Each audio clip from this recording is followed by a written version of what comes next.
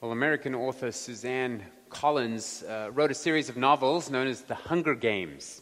I'm sure you've heard of that. It was turned into a series of movies as well.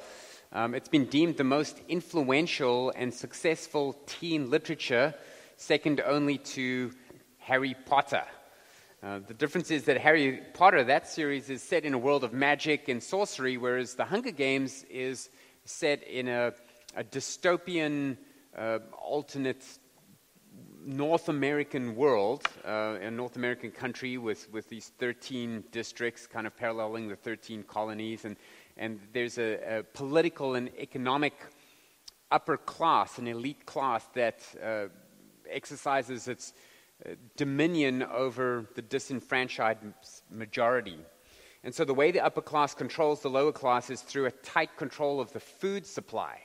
And so this is where the concept of the Hunger Games comes from, and how they keep the population hungry and keep them, all of their energy and time and focus is on survival because there's so little food that they don't have time to really think about the situation they're in, realize that they're in the majority, and overthrow the political situation. So the citizenry is constantly desperate for food.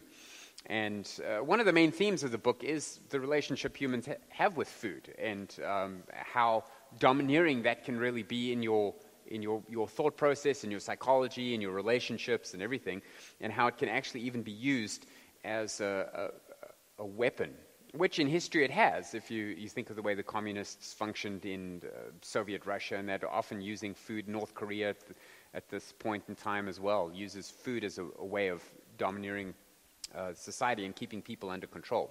Now, one of the most common criticisms, literary criticisms of the Hunger Games series is that the themes and the ideas of the book were derivative from other books and other movies throughout time, and that the ideas aren't very original. They're just kind of stitched together from other people. But in all of the reviews that I read, and all of the criticisms I read, especially of its derivative nature, nobody mentioned the very first example from which all the other books and movies borrowed or stole, of food being used as a tool to try to manipulate and domineer. And of course, that example is found in Luke chapter 4. So turn your Bibles to Luke chapter 4, where we will see the devil himself playing his own diabolical version of the Hunger Games with Jesus. Now, you'll remember at this point in Luke, Jesus is being presented by Luke as the Messiah. There's a number of witnesses. He's building his case for it. He's now moved. Jesus has been presented as the Messiah through the witnesses. He's now moving into what we might call the board exam of Messiahship. You know, the entrance exam into his ministry, proving that he's a Messiah. And the one thing he has to prove is that he is sinless, and that he can maintain his sinlessness even when put under the microscope, even when his feet are put to the fire, as it were. And so he has gone into a time of testing by the devil, a time of temptation, and for these 40 days in the wilderness. And if he can get through that, he can establish himself not only as the Son of God presented by the various witnesses that have been mentioned so far in the narrative, but also by the experience that we then get to see him as he passes his board exams. Okay, so that's kind of where we find ourselves. Last week we looked at temptations and how they are definite. Even godly people are tempted. Jesus is tempted. Temptation is not sin, right? Jesus was tempted, but he didn't sin. That they are difficult, but that's no excuse, that this was a real temptation for Christ, and yet he didn't succumb. And thirdly, that they are diabolical, meaning that they don't only come from within you and your sin nature, because Jesus didn't have a sin nature, but the devil's actually involved. And even though the devil's not omnipresent, he's in one place at a time, so the devil's not really concerned with you personally, probably. But the devil has his minions, the demonic hordes, and he sets up a system which makes it easy for us to sin, a world system that gravitates towards sin and fulfilling our fleshly desires. Okay, so that's kind of what we looked at last week. Now we're going to be looking at one of the temptations in particular. You might think, are we really going to go through the longest gospel one verse at a time? And the answer is maybe. We're going to cover two tonight. No, I'm focusing on this section because I feel like it's one of the more practical sections in the first section of Luke, in the first part of Luke, because it's dealing with temptation. And Jesus conquered temptation, and so it is possible. And temptation is what all of us deal with every single day. You're not going to make it till Sunday without sinning. Trust me. And you will have no excuse because you're going to learn tonight how to avoid the temptation. Okay, so this is practical. So we're not going to do all three temptations tonight, just the first one. Let me read for you from verse 1. And Jesus, full of the Holy Spirit, returned from the Jordan, where the baptism was, and was led by the Spirit in the wilderness for 40 days, being tempted by the devil. And he ate nothing during those days. And when they were ended, the 40 days, he was hungry.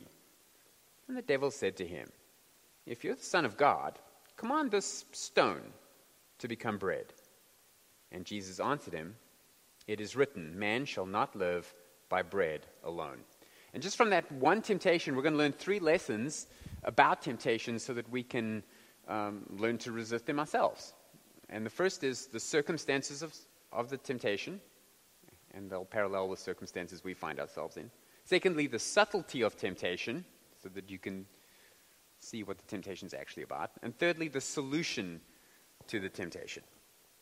And that's the key. That's what we really want, right? So firstly, the circumstances. In verse 1, Jesus, full of the Holy Spirit, returned from the Jordan and was led by the Spirit in the wilderness. Now, last week we covered the thought, well, how come the Spirit is leading Jesus into temptation? And we clarified that. The Spirit's not leading Jesus into temptation.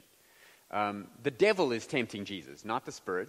The Spirit is leading him while he's in the wilderness, in the same way that the Spirit leads you while you are in various circumstances and being tempted. And that's why we pray, lead us not into temptation. In other words, lead us out of temptation. And the Spirit is not leading Jesus in, but leading him through and out this trial. Trials are inevitable. They don't mean that you're ungodly. We looked at that last week.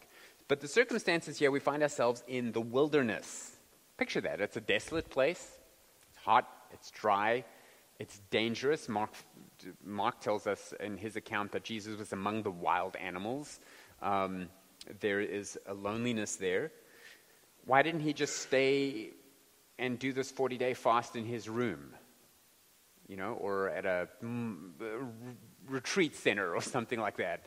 Well, no, he's in the wilderness because he's being driven to the most extreme human situation, the complete isolation, the danger of it, the fatigue of it, the exhaustion of it, and the boredom of it, even in a sense, right? I mean, he's completely alone and vulnerable there. And so this is making it as hard as it possibly could be to be tempted in the way that we're going to see tonight, when you have not eaten for 40 days and you're isolated from all of your friends, from all of the security. Just the loneliness and the isolation of that is all part of this temptation. Also, the wilderness is significant because Jesus Christ, in this point in his ministry, is bearing the curses that are promised to his people under the Mosaic covenant. Now, if you've been coming to our evening services, we've been working through the book of Deuteronomy. And this week specifically, we're going to look at the carrot and the stick, the blessings and the curses of the Mosaic covenant. Now, Jesus Christ came to fulfill the whole law of Moses, which is exactly why we don't have to fulfill the law of Moses. That's why you can wear polyester or cut your hair any way you want, or shave your beard any way you want, or eat shellfish, even though they couldn't under the law of Moses, because Christ fulfilled that. Now, one of the things that he came to do is bear our curse, and the curse of his people, and all of the punishment of his people. And so this is a very symbolic moment that he's out in the wilderness because, being tempted in these different ways, the way his people would have to be cursed, they were sent into the wilderness as well for 40 years. Here it's for 40 days. I think that there's a parallel there maybe. But he's establishing his messiahship. He, at this point, is going to be weak physically, sunburned. He may have swollen ankles, he may have blisters, but above all, he is hungry. Now let me ask you this. Would you be at your most godly or your most vulnerable to temptation when you are hungry? Obviously, that's when you're most vulnerable. As we said last week, that's where the word hangry comes from. It's like you get angry because you're hungry. Your body and your soul are so closely linked that when your body is under stress, your soul is stressed. And so when your body is... if anyone who's had a chronic disease for a long time struggles with depression, it's just one of those things. The two go hand in hand, because as your body is stressed, your heart is stressed, your soul is. And so this is all taking Jesus to the edge of his human capabilities. And yet, we learn that your human frailty is not an excuse for sin. Jesus had the same human body that you do. He was under the same stress, probably worse stress than any of us will ever go through, 40 days of not eating. And yet, it's not an excuse. So the words here for 40 days, verse 2 says, for 40 days being tempted by the devil. That phrase, being tempted, is it's a continuous passive form of the participle, and what it's referring to is an ongoing temptation for 40 days. So don't think of it as if somebody asks you in Bible Trivial Pursuit, how many times was Jesus tempted? If you say 3, the answer is wrong. He was not tempted 3 times. He was tempted innumerable times. The Bible doesn't tell us. He was tempted continually through this 40 days, and he faced other temptations in his life as well. For example, when he was on the cross, and they said, well, if you're the Son of God, take yourself off the cross, and then we'll believe in you. That was a temptation. He could have done that then. He didn't only get tempted 3 times in his life. For 40 days, he has been continually tempted, but these 3 happen at the end, because it says after the 40 days were completed, this happened. So this is Satan's end game. This is the coup de grace, the intended death blow. This is his most sinister attack on Christ after the 40 days. And he waits till the end of it so that he can assault Christ's resolve, striking at his humanity. His humanity would be at its weakest at this point. This is really a below-the-belt tactic. He's not playing fair here. Looking at the limitations that Christ voluntarily took on when the Word became flesh. So verse 2, when it says, when the 40 days were ended, he was hungry. Well, no kidding. Medical aspects of prolonged fasts like this are frightening. In the first 3 days, your body is still using energy from glucose until it depletes that. You'll be weak after 3 days. At that point, your liver starts a process called ketosis, in which it is drawing all of its energy now, not from the glucose in your system, because that's depleted, but it starts drawing energy from your fat reserves. So, I mean, that's what people do today when they do the keto diet. They want to use those fat reserves. What they don't realize is as soon as they go off it all comes back. But anyway, if you really want to get thin, you push past that after 3 weeks of not eating at all. Your body has used up all of the ketones and everything in your body, and now it starts shifting to using your muscle and even vital organs to fuel itself. So don't eat for 3 weeks. You will absolutely start losing weight. All your fat will be gone, and then your muscles will start being gone, and then eventually you will die. But you will be thin when you die. I mean, if that's the goal. I don't know why that would be the goal. It becomes life-threatening when your body starts tapping into your bone marrow in order to get sustenance. So most human beings will die before 52 days because of the bone marrow. In fact, the longest recorded fast in history was in 1920 when the political prisoners of the Irish Republican Army had the Irish Republicans.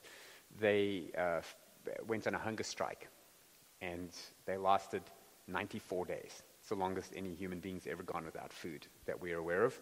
9 of them survived, 3 of them died. Pictures of their emaciated skeletal forms, you can see them on the internet, and they're just haunting.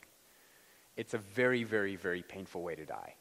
And so Jesus is like halfway there. He's half dead, physically speaking. He would be extremely hungry. The word is famished. So don't underestimate the power of Christ's will here, his willpower to overcome what his flesh is crying out to do, is to survive. But he has this will. And if he sins even once, he can't die for your sins, because then he's guilty of his own sin, and even one sin makes you infinitely guilty.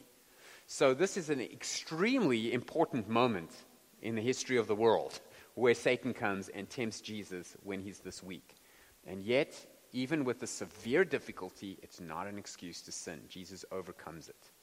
Now ask anybody who's had a baby how your physical limitations kick in. Sometimes they're just unavoidable. You have a baby, guess what? You're going to be sleepless for a while. You're going to miss meals yourself, very possibly. You're going to be driven to the brink of insanity. And the only reason people have more than one child is because when they come out, they're really cute and you forget all about it. But it can be brutal, right? If you've skipped a meal, if you've ever tried to fast for a few days, you know that this can be very, very serious. Now, God allows these trials in order to prove your faith. He allows circumstances to orchestrate a difficulty so that you lean on Him, so that you overcome your flesh, so that you choose rightly. And if you do that consistently, you learn that you are a believer, because this is a spiritual endeavor. And so that's kind of what's happening here with Jesus as well. He is proving to the watching world, Scripture is going to be recorded, that He is who He says He is. 1 Peter 1:6 says, "In this you rejoice, though for a little while, if necessary, you have been grieved by various trials." That word in Greek is the same word for the word for temptation here that Luke uses, peirasmos. "So that the tested genuineness of your faith may be found to result in praise and glory at the revelation of Jesus Christ." So you yourself will undergo trials like Jesus went, even physical trials and physical circumstances, and the reason is because it proves your faith, not to God. God knows if you're a believer or not. You don't know if you're a believer, because it's easy to say you're a believer when everything's going well. It's when the trials set in and you respond rightly that you realize, I actually believe this stuff. And other people can see that too. So this has to do with the circumstances of temptation. Secondly, we see the subtlety of the temptation. In verse 3, the devil said to him, "If you are the Son of God, command the stone to become bread." Now, if you're going to catch a catfish, all you need is some moldy bread that you can stick on the hook and throw it in there. But if you are going to catch a prize rainbow trout, you're going to need some mad skills. You're going to have to pick the right fly. You're going to have to be in the right place at the right time. You're going to have to get your technique down. It takes skill. Now, Jesus is no dumb catfish. He's not going to fall for some little temptation. It's not like, all Satan has to do is like, okay, you've been here in the wilderness, there's no one around. Here's a prostitute, isn't she pretty? I mean, he wouldn't even bat an eyelid at that kind of temptation. So Satan has to get really crafty here and very subtle, because one of the ways that temptation is most effective is when, and you'll know this from your own life, when you're not quite sure if it's right or wrong. There's something in you that tells you, I don't think this is right, but I can't quite tell why, and that's enough of a gap for you to take, saying, okay, well then I'm going to do it. Because it's not crystal clear if this is right or wrong. And so it's the subtlety of the temptation is a lesson that we learn here, because look at what he does. The devil said to him, verse 3, "If you are the Son of God, command the stone to become bread." Now, at first glance, this seems to be a strange temptation, because there's nothing wrong with eating bread. Bread's not sinful. And so what is the temptation? Ooh, here's some bread. Okay, what's next? There's nothing wrong with bread. I mean, every time you go to a restaurant, they offer you bread, right? It's free. Don't be like, no, I'm a Christian. Get that behind me, Satan.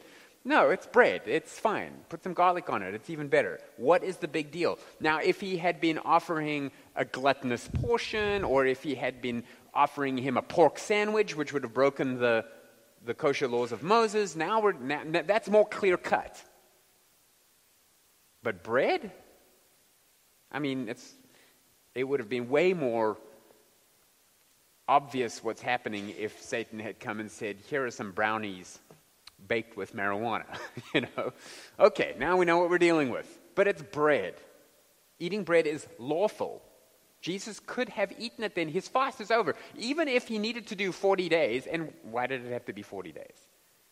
It just was 40 days, but it's at the end of the 40 days. So this is the perfect time to break his fast. You see how subtle this is. Satan knows that this is going to mess with his mind, in a sense. Like, you've got to be saying, well, I am the Son of God. I can turn that into bread, and I can eat bread, and there's nothing wrong with eating bread. And you can imagine Christ's flesh crying out for it, because when you're hungry and there's an opportunity to have food, you start salivating. Your body kicks into like eat mode. And his fast is over, as we said, because verse 2 said, when the days of his fasting were ended, he was hungry. So Satan is subtly enticing Jesus to something far more sinister here than a harmless snack. He said to him, if you're the Son of God, command this stone. That's the temptation, not the bread. We get fixated on the bread part. But this is, if you are the Son of God, and in Greek the way you structure sentences, conditional clauses like that, it tells you what's implied. So this is called a first-class conditional clause, and it's set up in such a way that the assumption is granted as true for the sake of argument. Okay, so in other words, you could translate it this way. Since you are the Son of God, and I'm not saying you're not, if you're the Son of God and we both know that you are, so Satan isn't questioning whether Jesus is the Son of God or not. He's granting that as a premise. Look, I know you're the Son of God. You know you're the Son of God. Since you're the Son of God and you're hungry and there's no food around, do this thing. And so the temptation is actually found in that word command. Command this stone to become bread. He doesn't say, I brought you some bread. Isn't that interesting? If Satan had showed up there with a nice French loaf, fresh out the oven, that would be one type of temptation. But he doesn't. He's not tempting him to eat bread. He's tempting him to use his divine, miraculous powers for his own benefit alone. That's the temptation. Otherwise, it would have been way more effective to just have a table full of good food out there. But there's nothing wrong with Jesus eating food. It's not sinful to eat food. There's no agreement that he'd be breaking. There's no law he'd be breaking. What's sinful is for Jesus to be self-focused instead of focused on his mission. That he would disobey what God wanted him to do and God's will for his life because he wanted what was good for him in that moment. So think about this. Never once in his ministry did Jesus ever do a miracle that benefited him primarily. He always did it as a manifestation of God's glory for the sake of God and for other people. Even the time that he turned a little bit of bread into lots of bread to feed the 5,000, I'm sure Jesus ate some of that bread too. I'm sure he was hungry. There's nothing wrong with that. He did it for the people. It said he had compassion on the people, and he said to his disciples, I have compassion on the people because they've gone without food. But here, the devil's saying, I want you to tap into your divine power just to stop being so human. And this would have undermined the whole mission of Jesus Christ to emptying himself of his divinity. He didn't empty himself of his divinity. Emptying himself of the independent use of his divine attributes in order to become like us so that he could sympathize with our weaknesses. If he just used his miraculous powers to fix every little problem that came his way, he wouldn't know what it was like to be human. And there are human beings in the world that have gone 40 days without food. And you know what? Jesus knows what that feels like. And that's what Satan was tempting him to do, was to stop voluntarily submitting himself to this humanity thing and just, hey, if you're the Son of God, and you are, why don't you act like it? And forget this whole being human thing. They're so weak. They're so pathetic. They can't even go 41 days without food. Come on. Just end this whole thing right now. And yet Philippians 2:7 says that Christ emptied himself of that prerogative, taking the form of a servant, being born in the likeness of men. And it is not in the likeness of men to be able to snap your fingers and eat bread whenever you feel like it. So Satan is saying, I want you to tap into your divinity and end your humble existence as a human. So the temptation, that's why it's so subtle. The temptation is to meet a legitimate need in an illegitimate way. Eat bread is not the temptation. That's a legitimate need. I want you to tap into your divinity to do it. And stop being so weak like these humans. So the hunger is just a decoy in the game. It's just a strategy in the hunger game here. The devil's using this physical desire to show dominance and manipulation over Jesus. Like, ooh, I got him to do something because he was too weak to say no. We make this mistake when we say things like, I couldn't help myself because ... Whenever you finish that sentence, you're missing the point of this temptation. Jesus was able to withstand even a legitimate thing, and you're saying, well, the reason I did this is because, she makes me so angry. The way he spoke to me is why I did that. I was so hungry, which is why I snapped at you. That person cut me off in traffic, which is why I used those gestures and that colorful language. It's because they did something that I did something. No, there's never any excuse for that. So we need to be on guard against swallowing Satan's hook by being too focused on the innocence of the bait. Stop looking for technically it's okay for me to do this. Think about what gives God the most glory in any situation and choose that. Stop trying to rationalize it away. Say, a legitimate thing. I need to make a sale for work, so I'm just going to tell this little white lie and then I'll make the sale because I need to provide for my family. And I need to tithe to the church. So these are all legitimate things. I'm just going to do it in this little illegitimate way. That's buying the subtlety of temptation. A man needs to work hard to provide for his family, work hard in his career, so hard that he starts skipping church on Sunday. So it's a legitimate need and it's a legitimate desire accomplished in an illegitimate way. I'm sure you can think of 100 examples. But there's another subtlety here in this temptation that's not quite obvious at first. The devil said to him, if you're the Son of God, command the stone to become bread. And I've already explained that if is assuming that you are for the sake of argument. So let me ask you this question. Have you ever thought about this at this point in the story? How does Jesus know he's the Son of God? Think about it, and if you want to, you can actually shout out the answer. At this point in the story, how does Jesus know he's the Son of God? His mom told him. That's the exact answer I was looking for. Thank you. He heard it. That's how he knows. He's had no evidence so far, except for one thing. We'll get to that. But up until this point in his life, he's heard from his mom, you're the Son of God. You know how I know? Because, I got pregnant and I was a virgin and then these angels came and then there were these shepherds and there was this wise man and the reason we went to Egypt is because you're the King of the Jews. And, our parents tell us stuff. Some of it's true. Some of it's not. And I'm sure your parents think you're very special. And this lady thought her kid was the Son of God. And stuck to that story the whole way. And Jesus didn't see the angels. He might have heard the little drummer boy in the background at some point, but that's not in the Bible. He didn't know he was the Son of God, except that that's what he had been told. And of course, knowing the scriptures, because the first thing he does in his ministry is he starts saying, these scriptures are being fulfilled in your hearing. And then, of course, there's one event that he's just experienced, just 40 days earlier at his baptism. The Spirit came upon him bodily. And he heard the voice of the Father say, this is my Son. But he hasn't done anything yet. So this is really subtle because he hasn't taken his divinity out for a spin, as it were. He's done no miracles. John chapter 2 verse 12 says that his first miracle was at Cana, the water into wine. So he has no actual evidence except for what he's heard. He's heard what God said.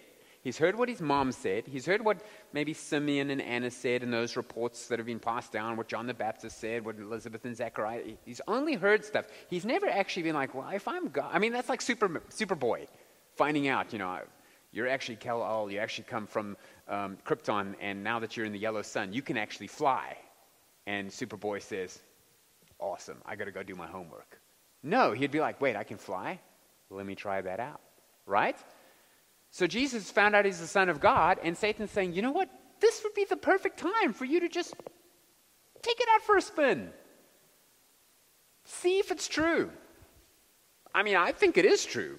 Since you're the Son of God, just get this done. And that would settle not only your hunger for food, but your hunger for evidence that everything your mom told you was true. Just use a little bit of your divine power. You see how subtle it is?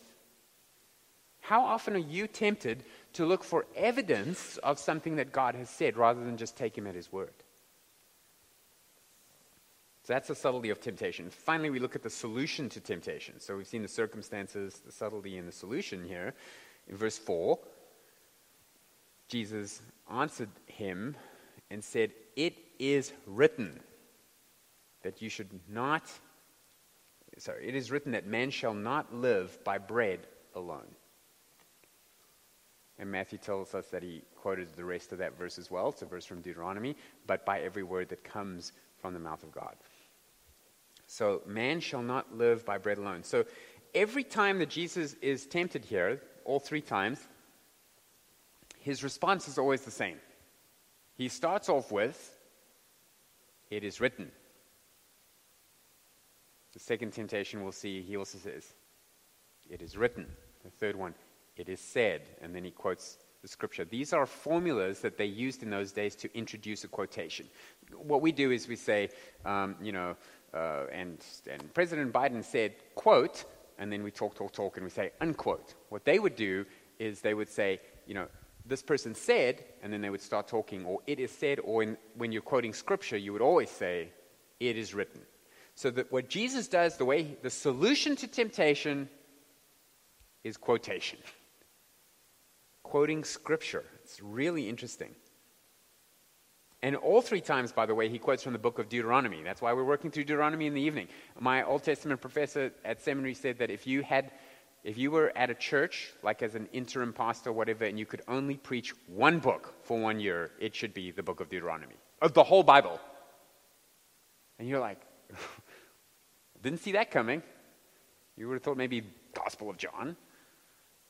Book of Philippians, I don't know. Nope, Deuteronomy, because Deuteronomy contains the foundation for everything you need to understand the law and the fulfillment of the law and the godliness and the practice of godliness. And you know what? Jesus didn't quote the book of John. He quoted the book of Deuteronomy every time. So that's a promo. Come on Sunday night. There's only a couple sermons left in Deuteronomy. But here we see this. Now, this quote is important. Moses, this is from Deuteronomy chapter 8. Moses is reminding Israel in a little speech about what happened. That when they came through the Red Sea into the wilderness, and they found themselves in the wilderness, where's Jesus? In the wilderness. So there's an intertextual link here. There's a parallel with the context that Jesus is in, and the context that Israel was in. And Jesus is representing his people Israel here. And in the wilderness, they come out of Egypt and they realize there's no food in the desert. And what do they say? Oh, that he had left us to die in Egypt than to die out here in the wilderness. And then eventually, so God then provides them with what? Manna. But then they do that for a while and they're like, oh, we missed do you remember specifically what they missed? The leeks and onions of Egypt. Oh, the spicy stuff. A little bit of grilled onions, a little bit of leek soup. Oh, that stuff is so good. This manna. What is it? I mean, that's what manna means in mana. It means, what is it? I'm done with this manna stuff. It's like your kids. It's like, oh, porridge again? Oh, I miss the biltong and bobotie of South Africa. The grass was greener back there. So what does God do? Provides them with quail. So now let me ask you this. Why did God let them get hungry and complain before he gave them manna? Why not tell them, when you get out there, I'm going to give you manna? In fact, here's some. Take a bag of it just so that you've got some snacks on the way. A little bit of trail mix.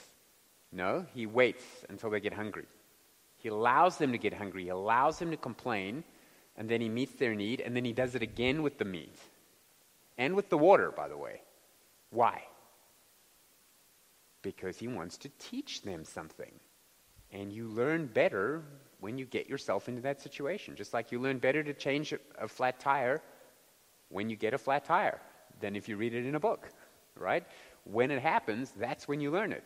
And so God did that for them to learn, and he did it for us to learn. So let me read for you from Deuteronomy 8:2.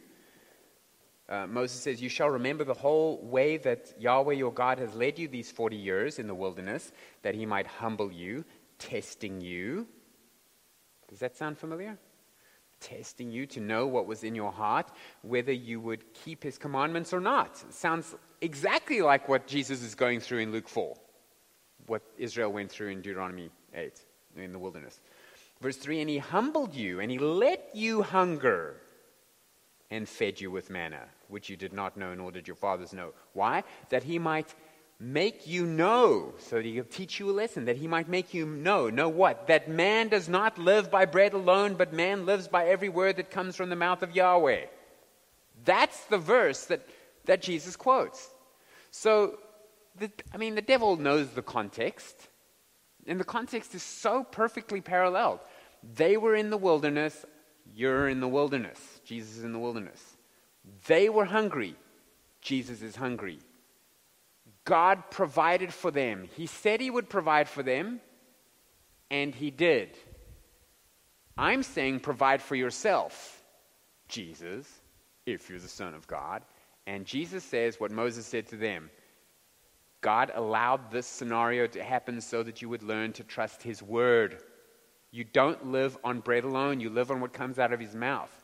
Rather starve than doubt God's word. That's the lesson. And Jesus quotes it. It's written. So I know I'm allowed to eat bread, but it's written that man doesn't need bread.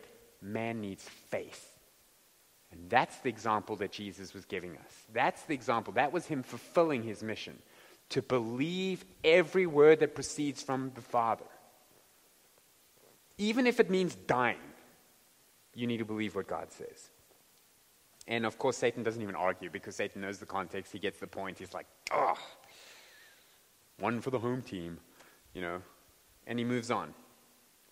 And the point is simple. Trusting God's word is more important than life. Trusting God's word is more important than anything that you think you need. And food is never as important as doing God's will. Do you remember, I just thought of this idea from John 4. Do you remember what happens in John 4? That's with the woman at the well. But before Jesus meets the woman at the well, it says that the disciples were very hungry. And so Jesus stays at the well and sends them into the town in Samaria to go and get food. And while he's there, the woman comes and he has a conversation about living water and being satisfied by the living water. And they come back with the food, and she runs into town to go tell everybody, and they say to him, "Rabbi, eat." And it's in John 4. Meanwhile, the disciples were urging him, saying, "Rabbi, eat." But he said to them, "I have food to eat that you don't know about." And the disciples say to one another, "Has anyone brought him something to eat?" And Jesus says to them, "My food is to do the will of him who sent me and to accomplish his work." So here is another case where Jesus was hungry, but he is so satisfied and fulfilled and content with doing the will of God that his physical needs are no longer a priority whatsoever. That's where we need to be. That's what it means to be Christ-like. That your physical priorities, money, retirement fund, food, insurance, nice house, a good education, new clothes, whatever it is, whatever is a normal physical priority that the whole world is spending all of their time thinking about and all of their time pursuing, and they're only happy when they have it, and then they want more of it. We need to be pursuing, do the will of God, and have that be enough in your life. Be content. It's okay to have a nice house. It's okay to have good food. It's okay to have clothes. But that's not our priority. Those are just incidentals. If we don't have them, it doesn't matter because we don't need them. You know what we need? Every word that comes out of the mouth of Yahweh. That's what we need. And he'll take care of the rest. And he always does, just like he did with Israel. And Jesus knew he would. And guess what happens? As soon as Satan disappears, the angels show up and they feed Jesus. Boom. And he didn't even have to do anything about it, and God provided for him, just like he knew he would. Hebrews 11:1 says, faith is the assurance of things hoped for, the conviction of things not seen. So, what's the application for you? Know the Word of God. Know your Bible. When temptation comes, it is written. Have a verse ready. And I know you can't, I'm not like go home and memorize the whole Bible. Start with the things that tempt you. If you're tempted with overeating, start with, man shall not live on bread alone, but on every word that proceeds from the mouth of God.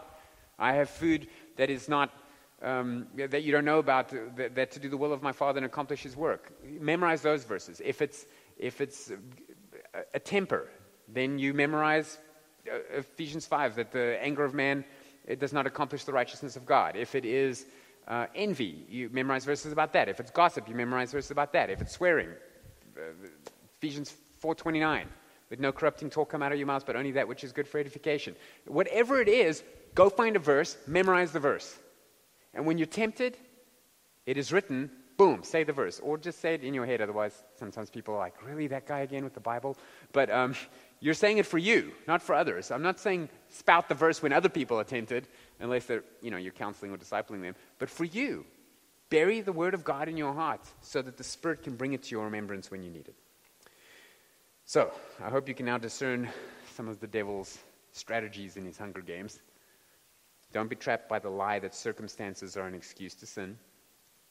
Don't be fooled by the subtlety of temptation, thinking that, the activity isn't sinful. What about the means?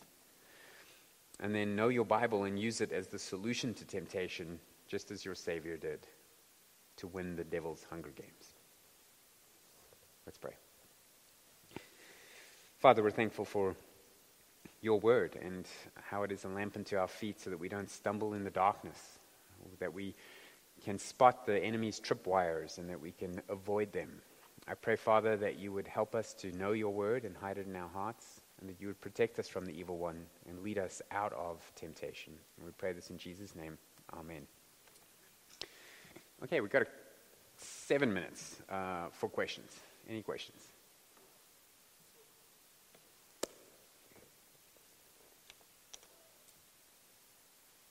Nobody's tempted by anything. Yes, Lisa, you're tempted.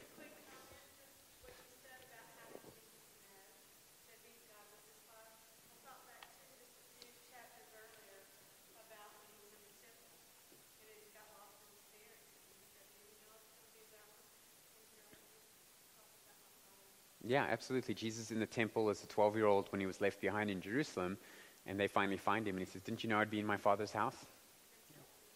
Right.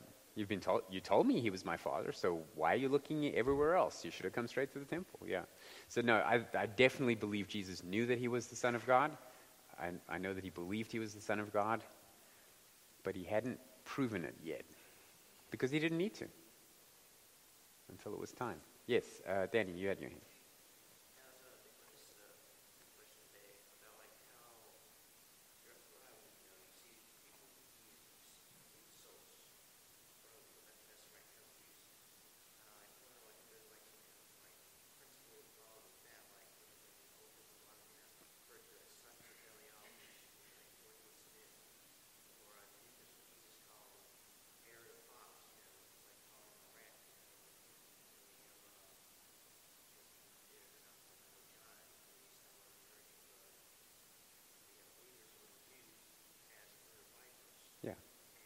And whitewashed tombs and that kind of thing. Yeah.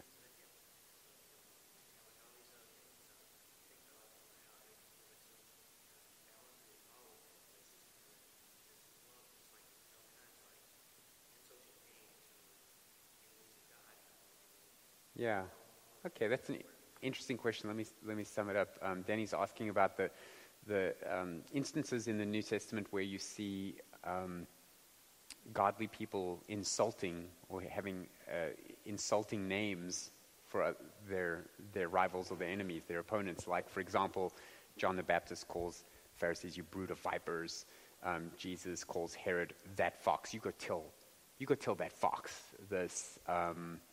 He calls the Pharisees whitewashed tombs. And what was the other example you gave? Oh, yeah, the sons of Belial in the Old Testament that's used, meaning basically sons of Satan, as a way of insulting people. And, are you asking, is it okay if we do that? So I would say you need to be careful. Certainly in Christ's preaching, John the Baptist preaching, in the communication of the Old Testament, you have literary techniques that are used for effect that I think take great skill and wisdom, but are legitimate uses, especially if Jesus does it, it's always right. But for example, when Jesus calls Herod a fox, you go tell that fox blah, blah, blah. So we think of a fox as maybe like crafty or sneaky, something like that, but that's not the Old Testament view of a fox. The word for fox is like the word jackal, and it was referred to an animal that was a scavenger. And Herod, what Jesus is doing is he's very subtly aligning himself with the people who believed that Herod was not a legitimate ruler of the Jews because he had scavenged that position. Because Herod's not the king of the Jews, Jesus is. And so you go tell that usurper, that's another word that what a fox would mean, a jackal. You go tell that scavenger, that person that picked the throne of Israel out of the trash rather than being appointed to it. So it is an insult, but it's true, and it's Jesus kind of showing who's boss there. So it takes skill and wisdom. Examples like sons of Belial, Jesus says you are of your father the devil, and it's just true. I don't know if I would use that in every counseling scenario, or if I would just refer to, the lady at the checkout counter as a, daughter of Satan or whatever, because you need to know the context and make sure who you're talking to is an unbeliever and that they're functioning in that way. So I just think you always want to err on the side of grace. Colossians says, let your speech be seasoned with salt, that it would be uplifting, building up. We just learned from 1 Thessalonians 5 that you admonish the unruly, that's true, but you help the weak and you encourage the faint-hearted, you're patient with them all. So you have to pick your tone based on the person that you're dealing with. And sometimes if a person is stubborn or they're a hypocrite or whatever, they need firmer language. And literary techniques shift from language to language as well. And so, English has great ones as well. But you don't want to say something that makes you sin. So I just think you need to be careful. Now, if you want to read about this, there's an excellent book by Doug Wilson called The Serrated Edge. And it's a whole book that studies the sarcasm and irony employed by God in the scriptures. And he shows how God uses, because God also says some pretty sarcastic things to some of the people through the prophets. And but he makes the point that it's, you got to be pretty sure that you're doing the right thing there. I'm trying to think of a time when I've insulted somebody and I think it was the right thing to do. One doesn't pop into my head. Yeah. I think I've called a Mormon or a Jehovah's Witness missionary who was leading people astray and was getting kind of cocky about it. I called him a wolf, and I felt like that was a biblical term for what they're doing. And I warned the people that they were listening to a wolf in sheep's clothing. But I wouldn't do that too much because it's easy to go wrong with that. You brood of vipers. Yeah, Jeff. And then Don.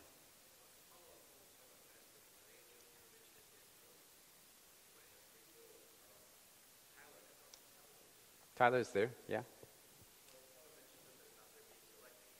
Yeah.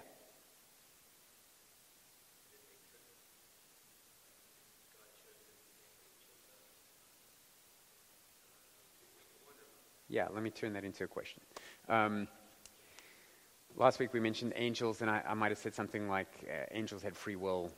That's why they rebelled. They could rebel in heaven. And then those that rebelled were cast out, and they became what we know as demons or fallen angels. The angels who were not cast out are referred to in the rest of Scripture as the holy angels or the elect angels. So remember, the word elect just means called out or chosen. I wouldn't want to develop a robust theology of unconditional election applied to angels. I don't think that the scriptures are clear enough on that, but it is true that they use the word of elect angels, but in my mind, at the very least, what that means is that there's good angels and bad angels. There's the ones that didn't fall and won't fall, and those that did fall and can't be redeemed. And so you've got the elect angels and you've got the unclean spirits. It's kind of what they call the demons. And whether or not they were predestined, elected through predestination, I think the Bible it just doesn't tell us. It just doesn't tell us. I don't know what like the common view out there is of the reformers or that kind of thing. But I've definitely heard of people talking about the elect angels because that term's used. But I don't think it's in the same context as our unconditional election. Through predestination. I wouldn't go that far, but it could be. We could get to heaven and be like, oh yeah, there was a tulip for angels too, and we're like, got it. Yes, Don. Just going on with that idea about what to say, whether not to say it. To me, Ephesians 4:29 is kind of a good way to decide if it benefits me to say it. Like saying something that is hurtful of somebody that I feel better saying, then that wouldn't qualify. If it benefits the ones that hear it, it would qualify. That's a really good point. If you use Ephesians 4:29, which says, let no corrupting talk come out of your mouths, but only that which is good for the building up of the body, the edification of others. If you use that as your test, if I'm going to insult somebody because it's good for me or makes me feel good or brings me some advantage, that's probably something that's not for the common good, it's for me, and I should steer away from that. But if it is for a purpose that benefits other people, then it could be a worthwhile thing to do. And I'm just thinking off the top of my head, I think if you look at the examples that Danny mentioned, they would line up with that Jesus is speaking publicly about Herod to make a point to warn people about Herod. And the brood of vipers comment is, again, it's public. And even the woe to you Pharisees, you whitewashed tombs, you're full of dead men's bones. That was done publicly in order to warn people. Jesus says, don't follow them because they'll make you twice of the son of the hell, and all that kind of stuff. So it's for the purpose of other people. So I don't think I would just sit in my room and be like, ooh, those Mormons, they're such wolves. Oh, that makes me feel good. But if I was talking to a group of people, I would warn them that Mormon missionaries come across as very loving and good, but they've been sent there by their father, Satan, to lead you out of the truth so that you will be condemned. And you need to be aware of that. And I think I have biblical warrant to say that. You just don't want your reputation to be the guy that's always calling people names and then having to justify it. But yeah, I do think it's a legitimate use if it's done carefully. One more. Alan.